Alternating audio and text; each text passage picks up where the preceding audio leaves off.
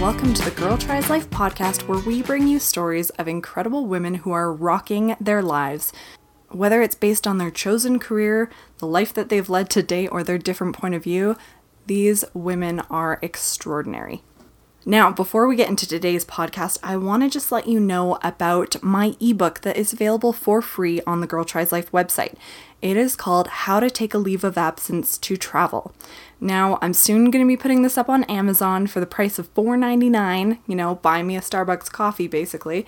But if you still want to get it for free, you just need to go to girltrieslife.com, scroll to the bottom of a blog post, and you'll be able to get it for free if you sign up to our newsletter. So if you sign up to the Girl Tries Life newsletter, I email you once a month with sort of a roundup of the most popular posts, my musings on the month, and a couple really cool links that I'm interested in. So that's really all you have to do in exchange for getting a copy of How to Take a Leave of Absence to Travel. So in there, I tell you all about how my husband and I took 3 months off to travel, basically, how we saved for the money, how I asked my boss, how we prepped in terms of what to do with our home, what to do with our pets, how to prepare health-wise. So everything that you would need to know to take an extended leave of absence to travel is in that book. So again, it's going to be going up on Amazon soon for a fee. So if you want to get it before that date, make sure that you sign up to the Girl Tries Life newsletter.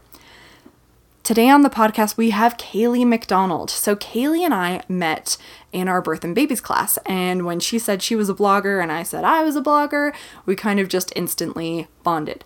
So Kaylee McDonald runs the popular infertility blog Unpregnant Chicken, where she writes her musings on the wild world that is trying to conceive. She has dedicated her journey through infertility to increasing social awareness of the diagnosis and has become a vocal advocate for reproductive health. She now has a son conceived through in vitro fertilization, and he was born in December 2015, around the same time that our little Peanut was born. So it's been really great to get to know Kaylee and to see our sons grow up together, and I was really excited to have her on the podcast. One thing I will warn you about, Kaylee and I are a little more informal in this podcast episode, so if you do have little ones around, this is kind of an episode where I'd encourage you use headphones or just listen later, as there is some strong language. But to know Kaylee is to know that she has an incredible sense of humor, and that's one of the things that have been so impressed by her, is that even going through such a difficult experience that is infertility, she did it with a sense of humor and brought a lightness to her readers, and she really built a strong community around individuals that are trying to conceive. And I am just so pleased to have her share her experiences with us today. So we don't just talk about infertility. What we also do talk about was an issue I was concerned about in terms of how, if you don't suffer from infertility, how do you talk to your friends or families or strangers who are dealing with it? What is appropriate to say and what's not appropriate? We talk about mental health. We talk about the series 13 Reasons Why, particularly related to mental health. We talk about life online and what that looks like in terms of what you do and don't share about your family, how much is too personal, where the boundaries go for privacy. We talk about her being a stay-at-home mom right now and how you determine what you want to do next in your career, especially if you're someone that has so many balls in the air the way Kaylee and I do. So it was definitely a great conversation, and whether you're dealing with infertility or not, she is a fantastic interview, and you'll learn a lot from her, and I guarantee you'll laugh. I guarantee it. So, without further ado, let's head over to the interview.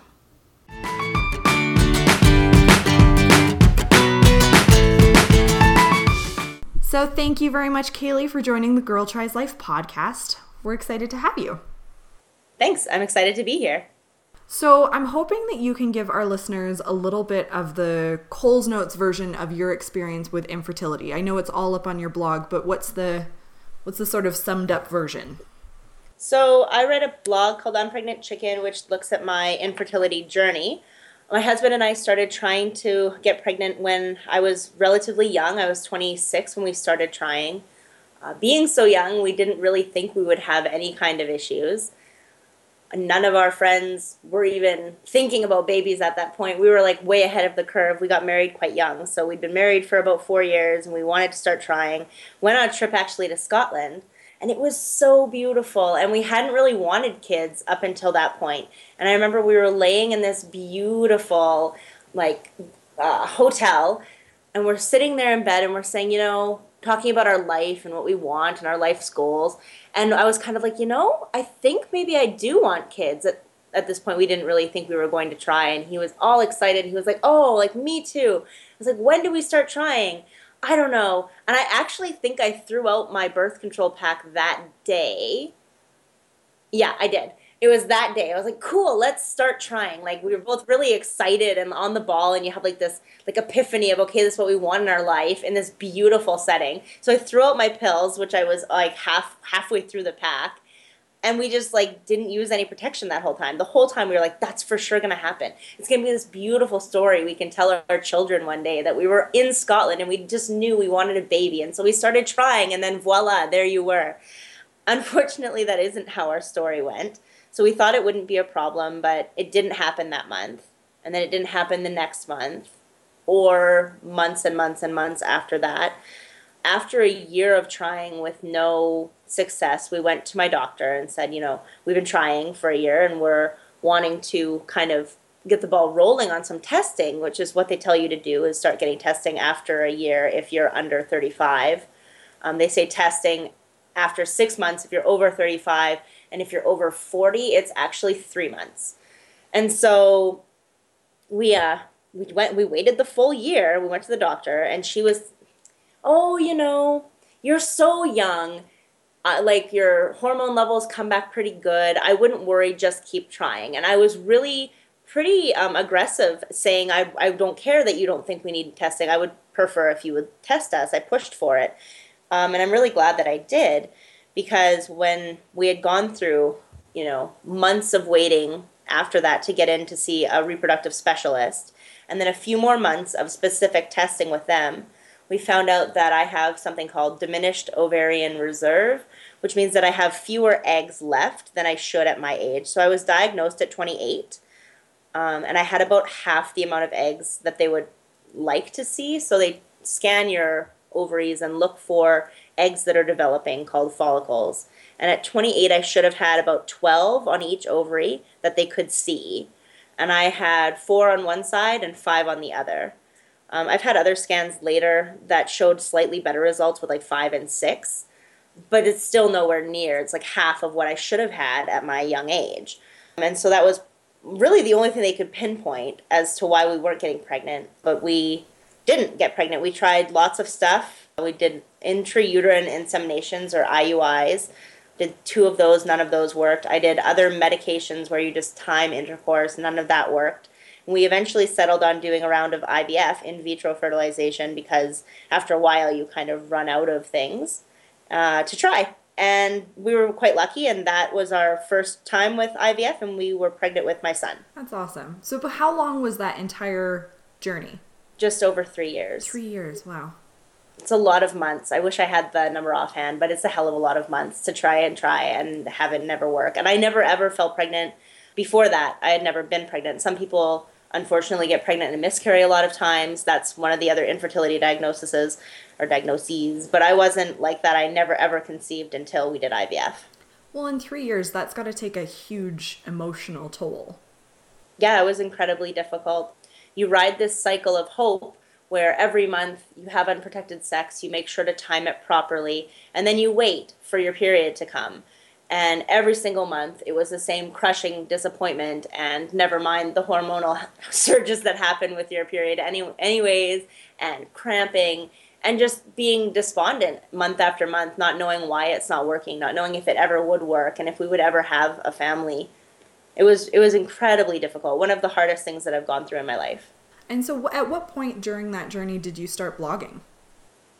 I think I guess I'm coming up on my 3rd blog anniversary, so I guess halfway through my journey, like a year and a half into it, I think. Yeah. At first, it actually came out, it was a little bit weird. I was sitting on my couch bawling because I had gotten my period, and it was months and months of trying, and we were waiting to get into the fertility clinic, and I didn't know what to do. And my husband, I'm a writer and I like to write everything. I journal all the time. I write fictional novels. I just love to write. And I express myself best through writing. So my husband had come to me and said, you're writing this novel. Why don't you write a book about infertility? And I started laughing because I was like, me? Like, I'm nobody. Nobody cares who I am. It's not like I'm someone who's famous who can talk about their infertility journey. Who wants to read my book? And then I started laughing and I was joking. I said, no, even better. I should start a blog. And I did mean it kind of like in a derogatory way. I didn't read blogs really at that point. There wasn't kind of, I don't know, I just didn't, they weren't really on my radar and it always just seemed so silly.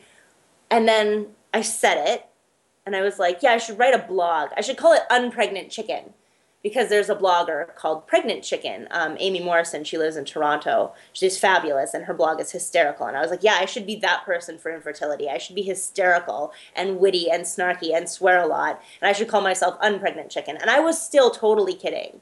And then it kind of got stuck in my head like an earworm where you hear it over and over in your head. I should start a blog.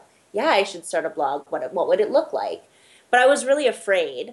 I'm an oversharer by nature. I tell everybody everything all the time. So that part wasn't scary. But I didn't know how it would be received. And infertility is really personal. And so I started writing blogs just to Dear Reader on my computer, but I didn't post them anywhere. I just was writing them. And after I had about a month's worth of posts, I was like, man, maybe I should try this. And my really good friend had drawn me a little picture of a chicken in a nest without an egg. And I was like, maybe I will, and I'll put that up there, and we'll see what happens.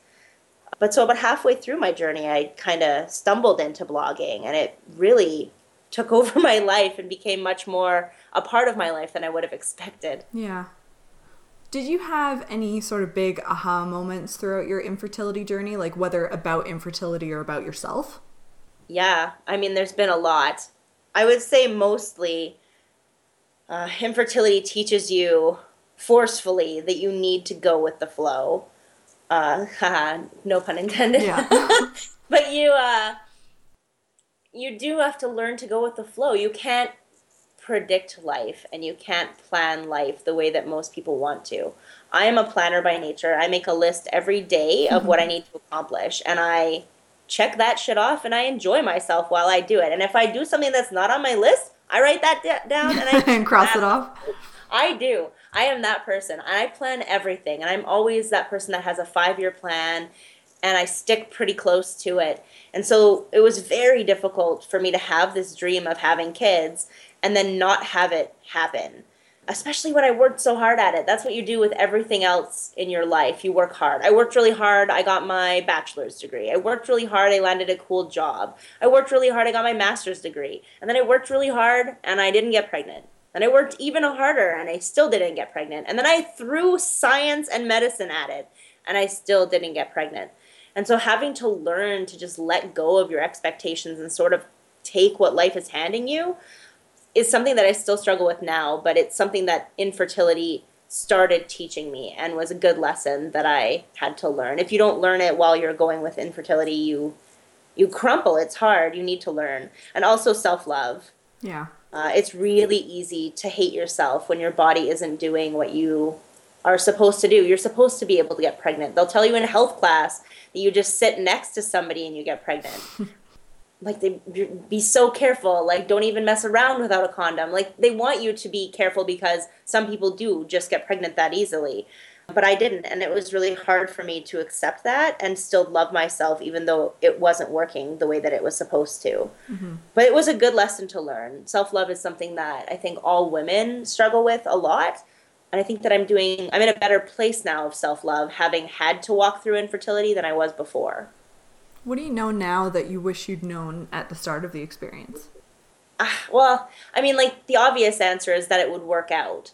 Although I think that's a cop-out. If I had known that it would work out, I don't think that there wouldn't have been the struggle, right? So if I would have known that eventually I would have had my son, I wouldn't have known that it was going to be okay. So I think that, if I'd known at the beginning that it would be fine, I don't think that it would have given me as many lessons as I would have had. So maybe just that I would survive it. That's maybe a better one. Yeah.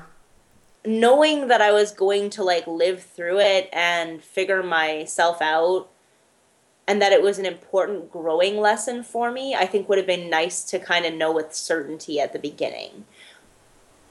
What advice do you have for people that are going through infertility? Because some of them might get pregnant and some of them might not. Yeah, oftentimes people say don't give up. I think that's a horrible message to send to people. I don't know if you're going to wind up having a baby. I don't know how your family is going to look at the end of your infertility journey. So I won't tell you to just never give up. There are points where people reach where you need to reevaluate the situation and decide what you need to, lose and move past and be okay with. But I would say that if I could tell you anything, it's to let it develop your compassion for other people. You learn a lot about suffering when you go through this journey, but you learn it in a hard way, but it allows you to grow your empathy for other people's suffering. It doesn't even have to be infertility. It lets you understand the depth of sorrow and pain that someone can be walking around with and still looking normal on the outside. And so if I could say anything to people who are really struggling, is to let it build your compassion. Don't let it break you into somebody who hates other people. Try and allow it to grow you into somebody who really understands humanity better. That's just taking me on a little bit of a tangent. Have you watched any of 13 Reasons Why on Netflix? No, I really want to. It's supposed to be amazing. Yeah, I just finished it. I feel like I binge watched it, and it was exactly the message you're talking about. Like, you don't know what's going on in someone else's life, and people can look quote unquote normal from the outside, and about having that empathy and compassion. It's a roller coaster of an emotional journey, so be prepared if you're gonna watch it. I sobbed. Yeah. But I think it's important to realize that. And I think that's true because I know that that's about depression and suicide. But I think that it's the same for anybody who's gone through any dark period in your life. Yeah. No matter how that manifests, it can teach you how to be compassionate and have empathy for other people. And I think that's a really important lesson to learn. And if infertility is a thing that helps you learn that, all the better. Yeah. So we talk a lot about the mother's journey, but can you tell us a bit about what the journey is like for the partner, if there is a partner? Like, what advice do you have for them? So in infertility, when you're trying to conceive every month, it depends. Sometimes the infertile partner is the man in the relationship. It's not always the woman who's infertile. It's actually like 30% female, 30% male, and then the rest of it is like a factor of combined things. And so it does depend on where that falls, because I know for us, it was me who was the infertile person in the relationship. And so for my partner, it was just important for him to be supportive of me and to be understanding. But sometimes I know when it's the male themselves that are going through the infertility diagnosis, it's really important to allow them to grieve. So I'll talk about that a little bit, although it's not my story. I know some people who are the infertile partner and are the male partner, and it's really, really hard.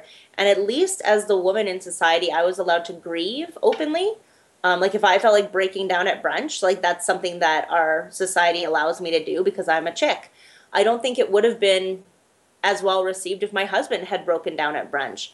I guess it would depend on the company you're keeping.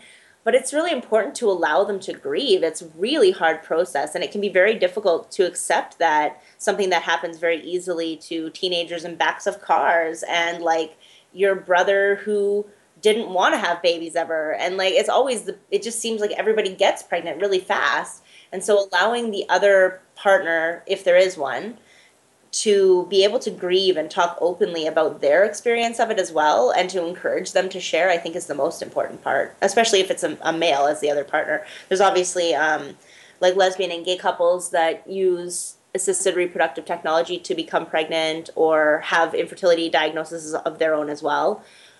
So that would be slightly different. But I think it's actually important for all partners. You just want to make sure that you're able to convey your emotions about the experience. Yeah. So for lack of a better term, I want to talk a little bit about infertility etiquette as such. So how can we support friends, family, acquaintances or like near strangers who are experiencing infertility, like if someone brings it up to you, how do you respond? And because I think so many of us are worried about saying the wrong thing. I actually like the word etiquette. That is, you can Google infertility etiquette and there will be lists of ways to help people through infertility and things to say and things not to say. The Coles Notes answer is, it's better to say nothing and just be a shoulder than it is to give advice. Please, God, don't tell me what I need to do to get pregnant. Don't tell me that I need to relax. Don't tell me that I need to have sex on the back of a car. Do not tell me that I need to wear this magic amulet and dance naked under the moon. I mean, like, people always have an opinion. The most common is to just relax and it will happen. That must be the most infuriating answer. None of that advice is helpful. Yeah. Yeah, it's painful. So when people say something like that, like just relax and it will happen, I know that they're meaning that they're worried about me and that they think that I'm stressing myself out and that it might be more fun and enjoyable and relaxing and maybe it will happen if we stopped worrying so hard. But what it really feels like to the person you say it to is that I'm doing a bad job and that something I'm doing is making me not get pregnant. So when you say if you would just relax, it would happen, what I hear is it's your fault, it's not working. And when you're trying so hard and you're doing all of the things and maybe seeing medical personnel to help you get there, relaxing is not the thing that will do it. It's just not. Like, relaxing doesn't make a sperm and an egg meet and turn into an embryo and then implant in your uterus and grow for 9 months. Relaxing doesn't do that. Timing does that. Luck does that. Relaxing is not one of those factors. When I did IVF, I was about as relaxed as a porcupine. Like, really, every quill was standing up. I've never been more stressed in my life, and that was the time that I got pregnant. So, like, relaxing is not the answer. Yeah. The best thing that you can do if somebody confides in you, near stranger or otherwise, is recognize that confiding is really, really difficult. It's like a painful secret because you don't wear it on your sleeve. It's not like I don't have hair, so you assume I have cancer. Like, you don't know that I'm infertile unless I tell you. And if I tell you, it's probably because right at that very moment I am suffering. And so you would approach it the way that you would approach anybody who's telling you a painful secret. You listen, you offer your sympathy, and you give them your shoulder if they need to cry. And if you don't know what to say, it is really okay to say, I am so sorry you're going through this. I wish I knew what to say. Because that's what everybody feels like. And the person you're saying that to will get it. And they will appreciate the fact that you owned up to really not knowing what to say instead of trying to give, like, advice that isn't useful. It's better to say, I don't know what to say. What can I do to help you? Ask them what they need. Don't offer. Don't suggest, just ask. Yeah. I look back on our birth and babies classes now, and I can't remember if it happened in class or in a group gathering after class, but I do remember there being a conversation. Someone brought it up as to, like, how long it took people to get pregnant. And I guess I look back at that conversation and how shitty that must have been for you, and I feel I do apologize that that's something that went on. Oh, thank you.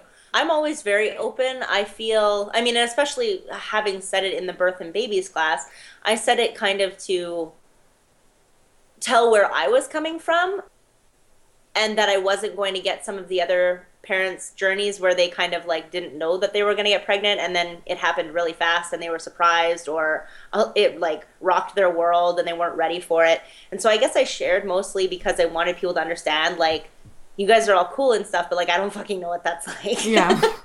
But I do appreciate that. Thank you. Yeah, it was really hard. I was in an okay place at that point because I was already pregnant. And you were pregnant. Like, yeah, I was pregnant. I carried all out front. Like, that baby, like, people talk about needing to pee all the time and not being able to breathe, and that was never my experience because my kid sat so far out front that, like, he was more in the world than in me. Like, yeah. Oh my gosh. Yeah. I was so huge. Yeah. So maybe we'll transition a little bit to your living online kind of life. With a topic like infertility, I can only imagine that you get a ton of feedback, both positive and negative, on your blog. So it would be easy to say the positive, but can you give us an example of sort of some negative feedback you've gotten, how you coped with that? Oh, God. By and large, the feedback on the blog has been incredibly positive. Most people that write to me or reach out on social media are people who have found my blog to be very inspiring or snarky and funny in a time when they needed that. And they're mostly just really grateful that I have this space that they can inhabit with me and feel better. I'm really lucky that I haven't had a whole lot of trolls or haters. But there have been occasions where I have really stepped in it, really, and I will own that, like where I've kind of said something that was taken the wrong way and then didn't respond appropriately when questioned, that have become intense. Anybody who's listening to this who follows my blog will know this. Shout out to Greg, love you. Greg is an infertile male, and I do actually adore him. We follow each other pretty closely on social media. But Greg, along with a lot of other people, I take issue, and rightly so, with me sometimes speaking for the infertility community at large. So sometimes when I'm writing something, I will say, like, infertile people think, or, going through this, infertility is like. And I guess I always assume that when people are reading it, that they know that I'm talking about my journey. So like when I say infertility is like, I mean infertility is like for me. But I don't always write that because it would become really tedious. And so sometimes I just write infertility is like blah, blah, blah. And I feel like this, and so should you, kind of a thing comes across. And people have taken some serious offense with that. There's been only 2 instances, which is pretty good for almost 3 years, where I really got raked over the coals. And I think in both of those instances, it wasn't appropriate the way that the people approached me and dealt with it. I kind of wish that people would remember that when you write a blog, you're a person. So like when you say you're a horrible person and you should die or whatever, like you're talking to a real person who's behind that keyboard, and that's hurtful. That's been said to you? No, not to me. I've had people tell me that I don't know what I'm talking about, and that I am being on purpose hurtful to the community, and that I should leave, and that I'm not infertile enough to have this conversation. And I do find that really painful. There's such a thing as infertile enough? Like, oh, that's a whole nother conversation. No, there is no such thing as infertile enough. If you've been diagnosed with infertility and you've been trying for more than 6 months to have a baby and it's not happening, you're fucking infertile. And if you use Clomid 1 time and it works and you get pregnant, you're still infertile. And if you used IVF 5 times and you never got pregnant, you're still infertile. And if you've been pregnant 15 times, but you've been unfortunate enough to lose all of your babies, you're still infertile. All of those people are infertile. But there is kind of this thing that happens in the infertility community when people are really in pain when they're cycling and things aren't working out, where it's called the Pain Olympics, where they will compare their journey to somebody else's. It's really not helpful. It's really painful for everybody who's in that fight. But people will say things like, I'm not infertile enough because I have a baby. I'm not allowed to talk about infertility because mine got resolved by having a baby. I'm not allowed to talk about infertility because I only had to do IVF once and it worked. But what that neglects is the 3+ years that I was trying prior to that IVF working where it didn't work. And there were months and months and months where it didn't. And it neglects the fact that I did 2 medicated IUI cycles that didn't work. And it neglects the fact that I did 2 medicated, like just timed intercourse cycles that didn't, or 3 that didn't work. And it neglects all of the year trying before that where it didn't work, all of which was incredibly painful. But if it's less than what somebody else had to go through, there's this idea that you don't understand infertility enough. And that kind of thing comes up when they think you're talking about, when you're speaking for the community. And that isn't something that people should do. You should always speak from your own experience. So when I have experienced like haters and trolling, and there's been a little bit, I think usually actually they've been on point. They just deliver it poorly. Like if somebody, Greg, next time email me, buddy, and I will just fix it instead of like trolling me on Twitter and making everybody dogpile on how horrible a person I am. Yeah. And I joke because Greg is my homeboy and we're okay, right, Greg? Don't hate on me. But yeah, I think that usually I try to see the message they're sending me through their pain. So like trolls that you do know and trolls that you don't know who are leaving horrible comments on your social media or your blog are doing so either from boredom, in which case don't even respond, don't feed the trolls, or they're doing so from pain and you've hit a trigger for them. When that does happen, I try to acknowledge that I've hit their trigger. I try to remember that somewhere under all of that vitriol is a person who is really hurting. And I try to see the message that they're sending me while removing the painful, hurtful messages that they've covered it up with. So I try really hard just to remember that that's another person. Just like I get angry that they don't see me as a person, but so because of that, I try really hard to remember that they are also a person. And I try to approach it that way. Yeah. So I noticed that you don't publicly share your baby's name and rarely share photos. So can you talk to me about why? Yeah. I write an infertility blog. My blog is about infertility. While I now have a baby, and he's obviously a humongous part of my life, he isn't a humongous part of my blog life just because it's hurtful to other people. People who are still struggling to become pregnant or are actively cycling can find it really painful to stumble across a picture of my baby or be reminded that I have a baby or have to read about another mother and her frickin' post when they thought they were coming to my blog for support. So I try to minimize that kind of stuff on my blog, but it is a big part of my life and I want to be real. So I do occasionally share things about my son. On the blog, I call him Baby Beansprout, which is what I called him when I was pregnant and was writing about my pregnancy on the blog. I've shared photos. Did I share a sonogram? I don't think I ever shared a sonogram, but I did share photos of him as a newborn at 6 months and a year, just because those were big milestones for me that I wanted to commemorate, because over and above it being an infertility blog, it's my personal blog space that I want to, remember things of what's going on in my life, so I wrote about them. Do you find you get negative feedback when you post about him? No, almost never, because I'm really, really conscious about how I do it. So if I'm leaving a post that has photos, I will always put as my very first sentence, trigger warning in italics, and tell them that there are going to be photos of my baby. And I also try to go back to the post previous to the photos and put a trigger warning at the bottom of that post and say the next post contains baby photos. Don't click next if you don't want to see that. And I also, anytime there's a photo on my blog, I put spacers. So I'll have my text that I'm my writing at the top. And then before I put my photos, I put 2 spacers where I say baby photos are coming, and then I scroll down a ways, and then I put another spacer, and I go, okay, turn back now if you're not in a good spot to look at these baby photos. Please think about how you're feeling right now before you look. And so because I'm really conscious about how I share, I don't usually get feedback that's negative for it. Mostly people are like, oh my God, he's so cute, which I obviously agree with. And when I share on Twitter as well, sometimes I'll share more photos on Twitter that I do specifically to my blog. I hashtag it with baby spam, or before that I hashtagged it, what is it called? Something with pregnancy. It just totally fell out of my head. But there are specific hashtags that people use in the infertility community before they share sonogram photos or baby photos, so that you can, because in Twitter you can choose to unfollow a hashtag so it never shows up on your feed ever. And so people that are having a really hard time who are actively cycling will choose to unfollow the hashtag baby spam, and then they'll never see any of those photos. So because I'm really conscious of labeling, I think that I haven't had blowback for things like that. That's great. I didn't know you could do that with Twitter, unfollow certain hashtags.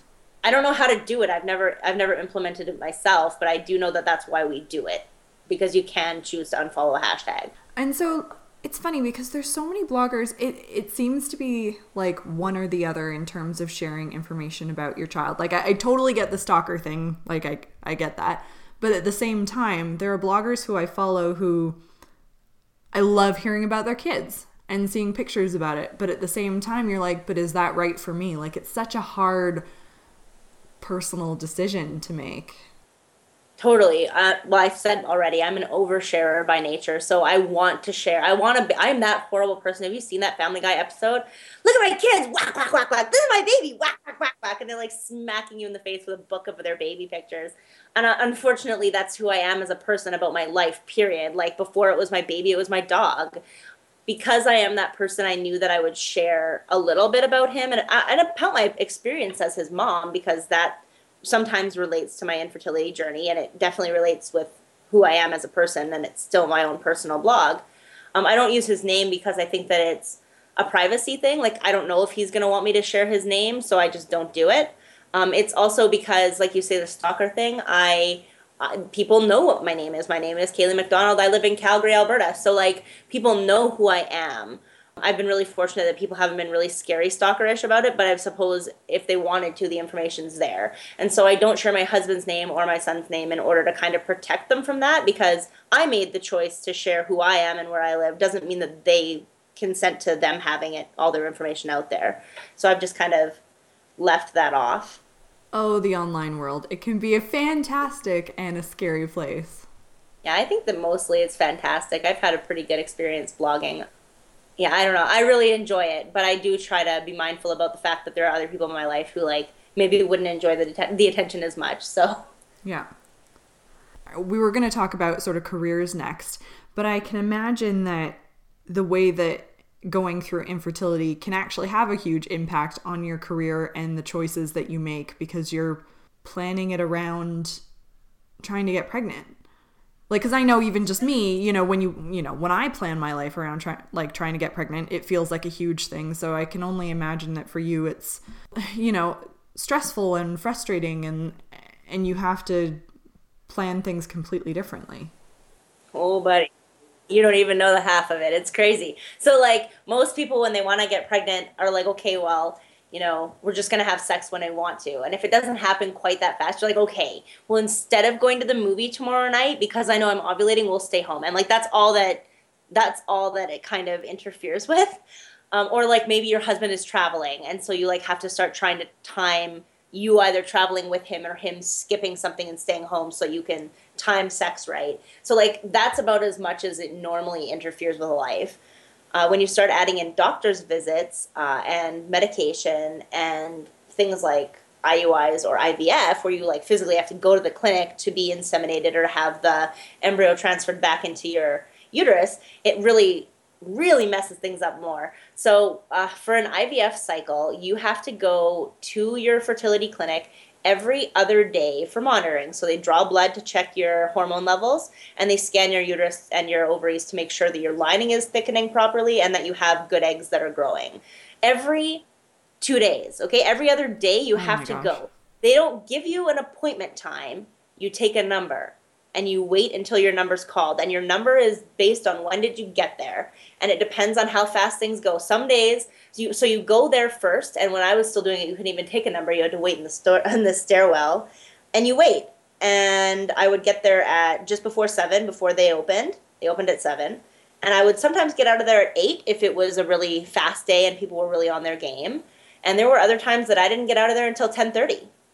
And so, like, how do you have a job? How do you? I don't know. So I was a substitute teacher while I was cycling with my IVF cycle. And so for the 2 weeks, I guess actually probably for my entire month that I did my IVF cycle, I just didn't take shifts because I don't know how people do it. I assume if you have been at a job for 20 years and they know you really well and they like you a lot, and you explain that you have a doctor thing that's going on for the next 2 weeks and you're going to be out of the office a lot, or maybe you just take vacation. Like, fuck, I really don't know.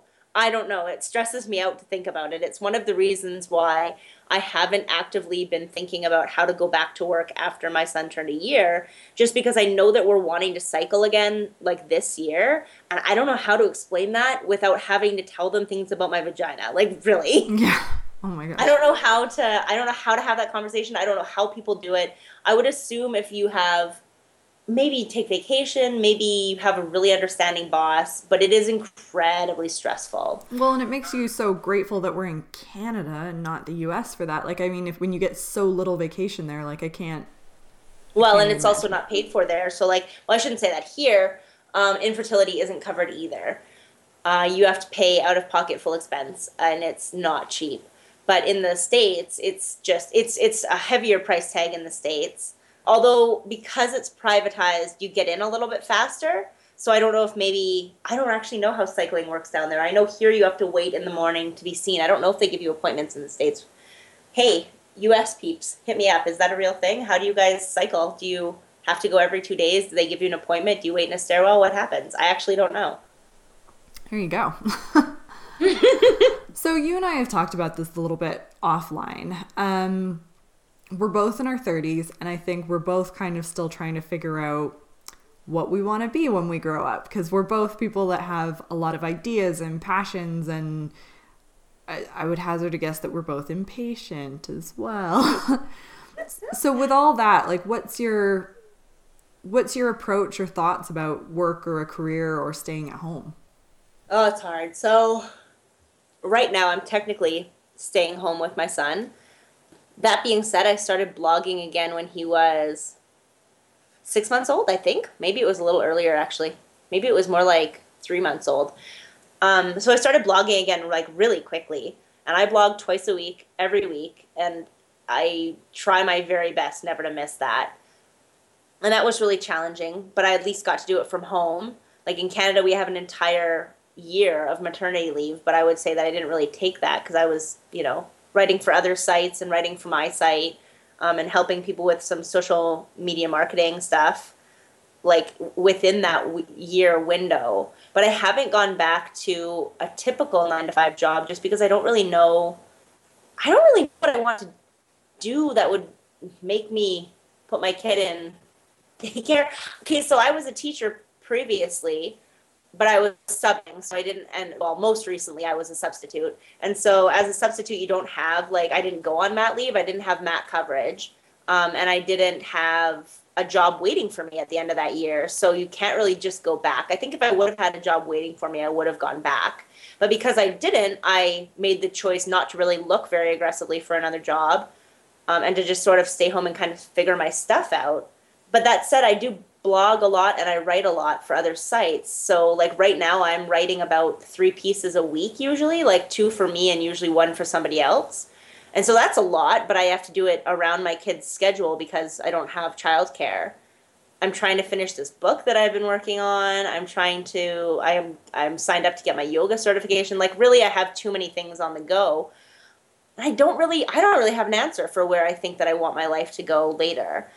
I kind of hope that, and I suspect based on past previous experiences, that I will continue to evolve into different types of a Kaylee throughout my life, and hopefully I'll continue to learn new things and grow in different directions that surprise me. And I hope that I continue to embrace that kind of in the way that I am now. You need to eat, so you work to make some money so that you can eat, but I hope that I continue to discover new passions and head in different directions, even though I'm 30 and I don't really know what I want to do with my life.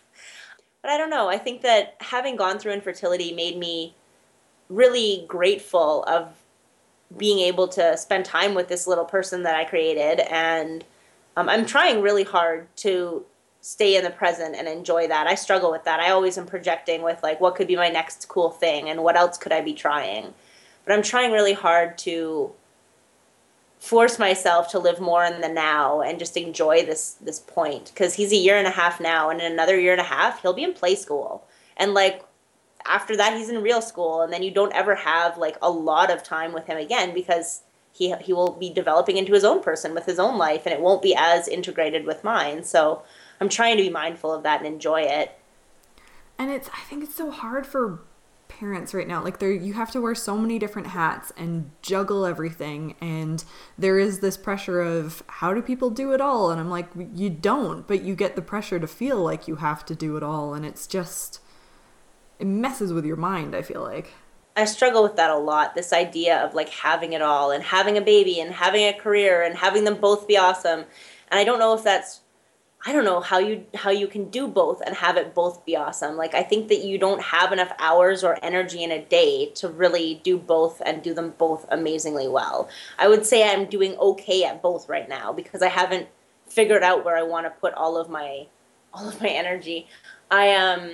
I tend to be somebody who wears a lot of hats. I always have been that person. I, worked 2 jobs and went to school full time and volunteered on the weekends and was writing in my spare time. I, like, always am doing a million things, and most of them are not similar. Like, I'm going in all directions at once.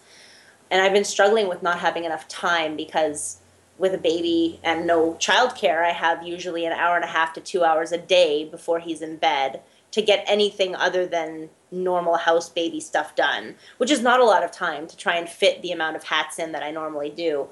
And so my husband was suggesting to myself that I take off some hats so that I can free up some time. And I got really upset because that's not the kind of person I am. I like to have so many things on the go. I find it very invigorating and rewarding. And I started crying because I was saying, I don't want to take off hats. I like wearing all of these hats. The problem isn't too many hats. The problem is that the motherhood hat is too big. My motherhood hat is like a damn sombrero, and no other hats will fit on my head. And so it's not about, like, I have a really hard time juggling, but it's not so much that I have too many things. It's that the motherhood thing is so big that I don't know how other things fit within it. I feel like I'm constantly trying to balance, like, one or two other hats on the top of this big-ass sombrero that I can't take off of my head. And I don't know how that, I don't know how that continues and changes because my kid's only a year and a half. I would assume the sombrero gets stitched onto your head at birth and you just keep it and then you figure shit out. Like, I don't know, they have a really big brim, so eventually maybe I get good at balancing on the brim. I don't know. Yeah. It's funny because, and I think you have ideas of what it's going to be like before you have a kid, and then that totally goes out the window once you do. Because, like, I knew I wanted to go back to work. Like, I knew that for me. But part of it is, I mean, for a while, though, I was like, oh, maybe I could be a stay-at-home mom. But then financially, like, you know, there's certain limitations depending on your situation. Like, I mean, once upon a time, one income was usually enough. Yeah, and, it's not now. Holy moly. No, and, like, and even then, like, you know, we're thinking of having a second kid at some point. And I was like, it still doesn't make sense for one of us to stay home financially because it would, like, it barely makes a difference. Like, you know, day home is like a second mortgage. Like, it is ridiculous. And a third mortgage if you have another one. Like, it is super expensive. Yep. But still cheap enough that, like, you barely just make more by going to work. Like, it's depends on your situation. But even then, like, you know, I've been trying to figure out my schedule at work. Like, I thought, well, I'll cram my schedule into 4 days a week because I have the flexibility to do that at my job. And then on Mondays, I will have them to myself to, like, you know, do the things that still make me feel like me. But then I find on Mondays I'm just running around like a headless chicken trying to get, like, the rest of my life in order. Like, my house is a disaster and you try and get laundry done, you this, that, and the other. And, like, just finding, the balance thing is not happening. Well, it's also, so prior, I was a nanny for 4 years in my life, and it was super exciting.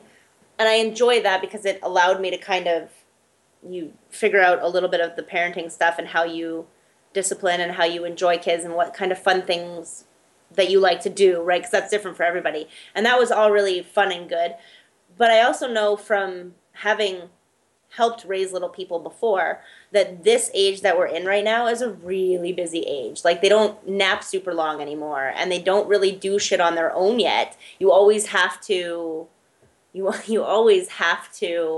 be with them and helping. Like, you can't tell them, go sit down and color for half an hour while mommy goes to write this post. Like, you can't do that yet. But in, like, another year and a half, you totally can be like, okay, I'm going to put on a 20-minute program and go get this thing done. And you can give them more direction. I think that right now, the balance is incredibly hard because they take a lot of energy at this age. Like, they're tiny little mini toddler people. But they and can't. It's like they're trying to constantly kill themselves. Like, what? Is yours jumping off the couch too? Oh, yeah, like, but thinks that he will land safely because I always catch him. Yep. It's hard. This is a really hard age. But then, like, they get a little older and they can pour their own cereal and tie their own shoes and, like, aren't wearing diapers. And, like, it becomes very different. And I don't know because I wasn't a mom before, I hope that as they get a little bit more independence, we'll have a little bit more independence back as well. But I can't speak to that yet because I'm not there yet. Yeah. Right now, all I know is that it feels a lot like drowning. Yeah. Yeah, Crazy. It's hard. So, okay, fast forward to your son being like 16, 17. If you could only teach him... He's going to be so cute. Yeah. Do you know that every time I see, like, young teenagers right now, all I do is think about how cute my kid is going to be as a teenager? It, like, makes me get all excited. I see, like, these, like, preteen and young teen boys walking around, and I give them this, like, stupid, goofy grin, and I'm sure they think I'm nuts. But all it is I'm thinking, oh, my gosh, my kiddo, it's going to be so special and cool to watch him get to be that big. Like, what kind of people are they going to be, and how are we going to get them there? And the one thing that worries me about, like, my son being that age is, like, he's not going to want to cuddle with me the same way he does now. Not at 16. Nope. Like, so every time I'm like, oh, maybe I give him too many kisses right now. But I'm like, no, I am storing up for the days that he doesn't want it. 3 more, yeah. Yeah. So, okay, fast forward to that age. If you could only teach him 3 things, everything else gets wiped away, what would those lessons be? Oh, dear God, that's an easy question. Okay, so I've been thinking about it a little bit, and I'm trying to, it's really hard to narrow it down. There are so many things that I would hope that I convey to my kid. But if I could only pick 3, well, we talk about this a lot. Me and my sister, and I know you and I have talked about it. There's a big conversation going on, like, in our culture currently about privilege. And my son being a white male born to, like, a middle-class family is basically about as high up on the privilege ladder as you can get. And I really want to try to instill in him a knowledge of that privilege so that he can see that he is not the same and he did not have the same challenges as other people that are going through life. We talked about it a little bit already, like having to develop empathy where people are going through things that you don't know. I want him to have, like, a basic understanding that what he's going through is smoothed over considerably by the fact that he is well off, white, and a male. And I really want to I don't know how I'm going to teach that to him. I talk about it with my sister all the time because I really want to convey it. And I'm hoping that by the time he's 16, I'll have figured that shit out and I'll have been able to impart some of that to him. But I really want to focus on privilege. Like I say, I really want to focus also on empathy. I really want him to know that people are hurting and how to be compassionate towards that and be supportive of other people. That's really so important. And I think it's really hard and not taught enough to boys. Boys are kind of taught to smooth that stuff over and to not have to connect with others on that level, but I think it's important, and I hope that I can help him get there. And thirdly, like, I keep thinking we just are teaching him right now, like, no hitting, we don't hit, we use gentle hands, like, because he's not hitting when he's angry, but when he's excited, he, like, smacks you around because he's excited. But we're trying to, like, instill in him how to be gentle, but, you know, the underlying thing that I will continue to grow with that message is consent. I want him to very specifically understand that other people have control over their bodies and that you need to talk to them and have a dialogue about how you're interacting with their bodies. It starts right now with, like, knowing how to not hit and how not to pull and whatever. And it continues when they're really super young and they, like, develop a crush when they're 5. You can talk to them about holding hands and kissing at that stage. And I would like to grow that into a respect for his own boundaries with his physical body and an understanding of other people's boundaries with their physical body and understanding that it's really important for your own sense of self and for the way that you interact with other people's sense of self to have good consent and good boundaries. And it's funny because on that, that's where I feel like had I had a girl, I would have been prepared for certain conversations. Like, I would have known how to prepare them for certain things. But I also feel like having a boy, there's totally different challenges that people don't talk about. And there is that consent thing. Because every time, it seems, ever since I've had him, like, every time I see the media about, like, awful, you know, university campus rapes or whatnot, I just think those parents surely didn't think that, like, a lot of them obviously didn't expect it. They say, that's not what my son's like. And you're like, what have I taught him unconsciously? Totally. Or not taught him. It is him. Unconscious stuff, for sure. Yeah. Most parents aren't telling their kid, you know, just get her drunk enough and she'll say yes. Exactly. You know what I mean? Like, most people would say that to their kids. I mean, God, I hope not. But it's all of the, like, this comes from being a classroom teacher. I teach sex ed to 6th grade kids, and I've asked my principals to be able to talk specifically about consent and use the word consent. And I'm not talking about intercourse because that's not what I want to talk to them about consent for, because that's not where they're at in their lives. I want to talk to them about consent, like I said, about, like, holding hands, about kissing, about grabbing people's bums, about talking about their bra strap showing. Like, all of those things also require consent and are ways that you're interacting with another person's sexuality that you maybe don't understand. And unless you're really taught it and walked through it, like how do you know? And unfortunately, the school that I was at, when I wanted to talk about consent, I asked if I could specifically put it in the curriculum, and they said no, because it would cause too many problems with parents. Thank God I have this like question box where you can ask me anything in that question box, and I promise to answer it truthfully. And I've had some horrifying questions in that question box, but one of the ones was about different sexual acts and like, are they okay to do, right? And none of them were like horrifying sexual acts. It was just like, these are very young adolescent children who are starting to think about sexuality, and they heard these terms somewhere. And is that an okay thing to do? And I remember choosing my words really carefully and saying, when you're older and you're in a relationship with somebody that you love and that you respect, basically any kind of sexual act that you can think of, as long as it doesn't involve, dogs or animals or children, right, is okay as long as both parties are happy the whole time. So if they're happy when you're talking about it and they say they want to try it, cool. If they're happy when you're doing it and are enjoying themselves and still saying yes, cool. If they're happy at the end and you follow up and they say yes, it's awesome. And you can do whatever you would like within that romantic relationship, as long as both people like are willing participants and happy with the outcome. Yeah. And so I tried, like, I think that I got it home to most of them, where they got that, like, I really hope that it sunk in, and I hope that I can talk to my son about it.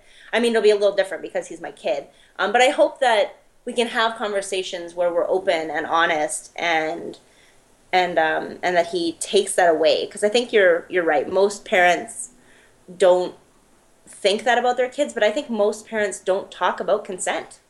Like, yeah. I don't think that they use those words. I don't think that they're open about it because it can be awkward, but I think it's important. So I'm hoping that I can work that in there. Yeah. It's funny because I can see my brother and his wife are doing that from a very early age. They are constantly saying to my niece, who's 5 years old, it's your body, your choices. And, yep. And she'll say the same thing back. Really little, like at 5, you can tell them that they don't have to give hugs and kisses. That's like an early, easy way to start talking about consent. Yeah. Like if they don't feel like giving a hug and a kiss, cool, you don't make them do it. Because their answer was no, and that answer is valid. Yeah. Well, we've talked about some heavy stuff, so... I was going to say, man, that got heavy. Yeah. Oh, that just reminds me as well, you should... Another thing that you'll see in 13 Reasons Why is there's a really good example of consensual sexual relations, and there's a unfortunate example of non-consensual relationship. So I think it's for the teenagers or kids that watch that, I think it'll be clear as day which is okay and which is not. So I actually think that's really good. That's interesting. I will have to check it out. Yeah, so the 5 questions that we always ask interviewees. So the first one is, what things or projects are getting you fired up right now in a good way? Oh my God. Okay, well, I work really closely with Fertility Matters Canada, and we're getting close to Canadian Infertility Awareness Week. That's in January, February, March, April, May. So it's next month in May. And so that is getting me really fired up. I'm dealing every week. We're talking about like possible projects that we can do, things that we can host. I'm going to be hosting a paint night in Calgary with proceeds going to support Fertility Matters Canada, who is the Infertility Awareness Association of Canada. And so I'm really, really excited about that right now. Awesome. What is the most inspiring book that you've read in the past few years? Oh my God. I am an avid reader. I love reading all the time. Okay, so I'll do 2. First, Elizabeth Gilbert's Big Magic was a fabulous book. And so she has a TED Talk about creativity that I watch constantly, like all the time. It's my favorite TED Talk. Shout out to Elizabeth Gilbert. I love you. But so, oh my God, tag her on Twitter. Maybe she'll hear this. There you go. But so her book is kind of like an expanded version of that TED Talk. So I've read Big Magic, and I find it really inspiring, and I reference it a lot in my personal life and in my creative life, like as a writer. And also, I will say my sister and I are doing our own kind of book study on the beauty myth, which is like a really super old feminist manifesto. I'm rereading it. I've read it before, but that is a really interesting book, and it talks about kind of women's role throughout life and how this idea of what is beautiful has evolved with the evolution of women's roles in society. It's really, really brilliant book. If you haven't read it, you should read it. Yeah, no, I haven't read it, so I'll include Oh a my link. God, you can borrow my copy. So what is your favorite quote and why? Oh my God, like off the top of my head? I did send the questions in advance. Damn it. Barely, I know. But... Okay, so it's not from those books. Okay, my favorite quote that I oftentimes go to, and it's not from either of those books, is a quote by Marianne Williamson. It's from a poem called Our Deepest Fear, and the quote is, "Our deepest fear is not that we are inadequate. Our deepest fear is that we are powerful beyond measure. It is our light, not our darkness, that most frightens us. We ask ourselves, who am I to be brilliant, gorgeous, talented, and fabulous? Actually, who are you not to be? You are a child of God. Your playing small does not serve the world. There is nothing enlightened about shrinking so that other people won't feel secure around you. We are all meant to shine as children do. We were born to make manifest the glory of God that is within us. It's not just in some of us, it's in everyone. And as we let our own light shine, we unconsciously give other people permission to do the same. As we are liberated from our own fears, our presence automatically liberates others." I actually, now that you say it, I know exactly what that quote is. A former supervisor of mine, when she left to go to a different job, that she wrote that quote in a card to me. Yeah, it's a fabulous quote. Yeah. I gave my sister a pounded copper bangle one year for her birthday, and on the inside it was stamped with, "Our deepest fear is not that we are inadequate. Our deepest fear is that we are powerful beyond measure," because it's something that you like need to remember. Yeah. I tell myself that all the time. That's awesome. So 2 more questions and then we will wrap up. So what is the best life lesson that you've learned or advice that you've been given? Best life lesson that I've learned would probably be patience. I struggle a lot with patience. I'm not a naturally patient person. But I feel like my whole life has been teaching me patience, and it's definitely something that I learned with my struggle through infertility, is to be calm and to try and center yourself where you're at. Don't worry so much about where you're going, because as long as you're living each day with integrity, you'll get where you're going, whatever that ends up looking like. If you're true to yourself every day, you will get where you're going and you will be happy there. Yeah. And what does it mean to you, Kaylee, to live your best life?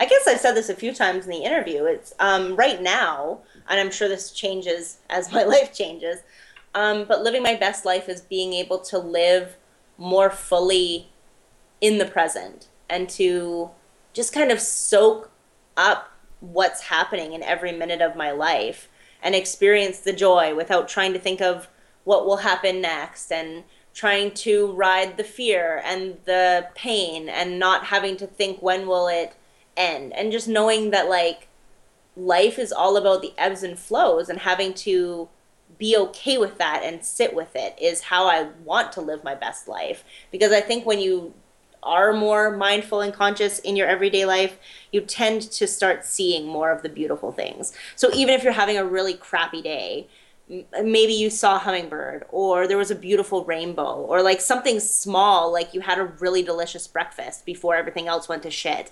Like if you can live in those moments, I think that you will have your best life. Yeah. Yeah, we talk about gratitude a lot on the podcast and the difference that that can make, even on the shittiest day. Yep. Yeah. Well, thank you very much, Kaylee. We really appreciate having you on the podcast. Well, thank you so much for inviting me. I was pleased to be here. Excellent. And we'll include links to your blog and to the books and everything in the show notes. Do it, do it, do it.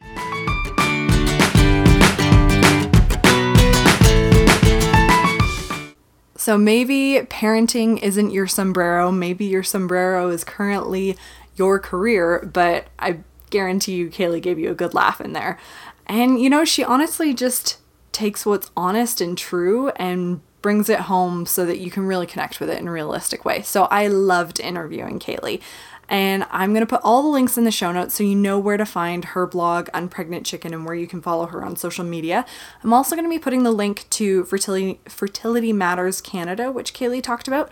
So to find the show notes, you just have to go to www.girltrieslife.com/podcast/29, because we are on episode 29, guys.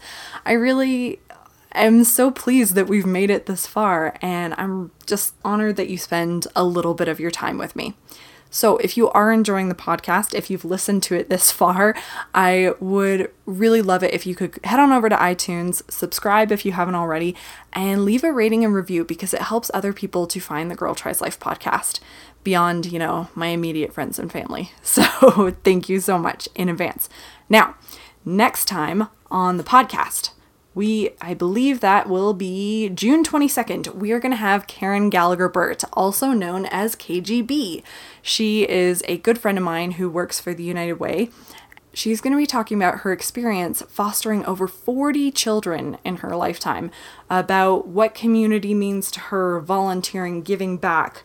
We're going to be talking about how to sustain a marriage over the long haul, especially when you go through so many highs and lows. She's honestly an absolute joy to be around. She's someone that inspires me every day, and I think you will enjoy her interview as much as I did.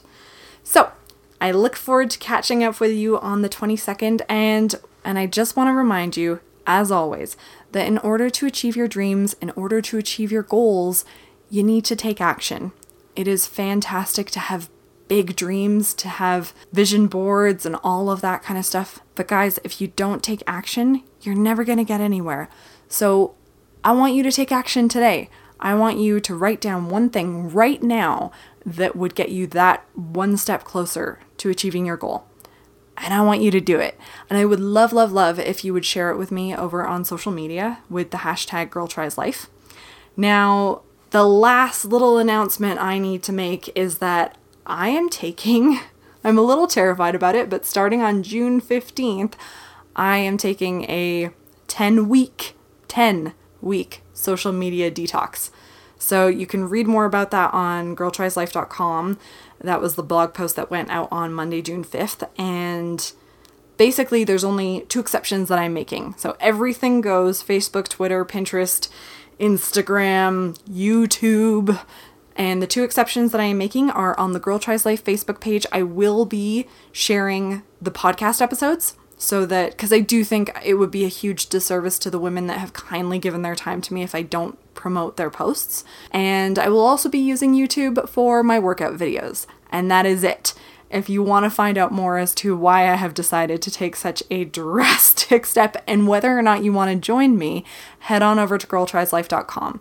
So if you do hashtag something Girl Tries Life, please do it before the 15th so that I can see it.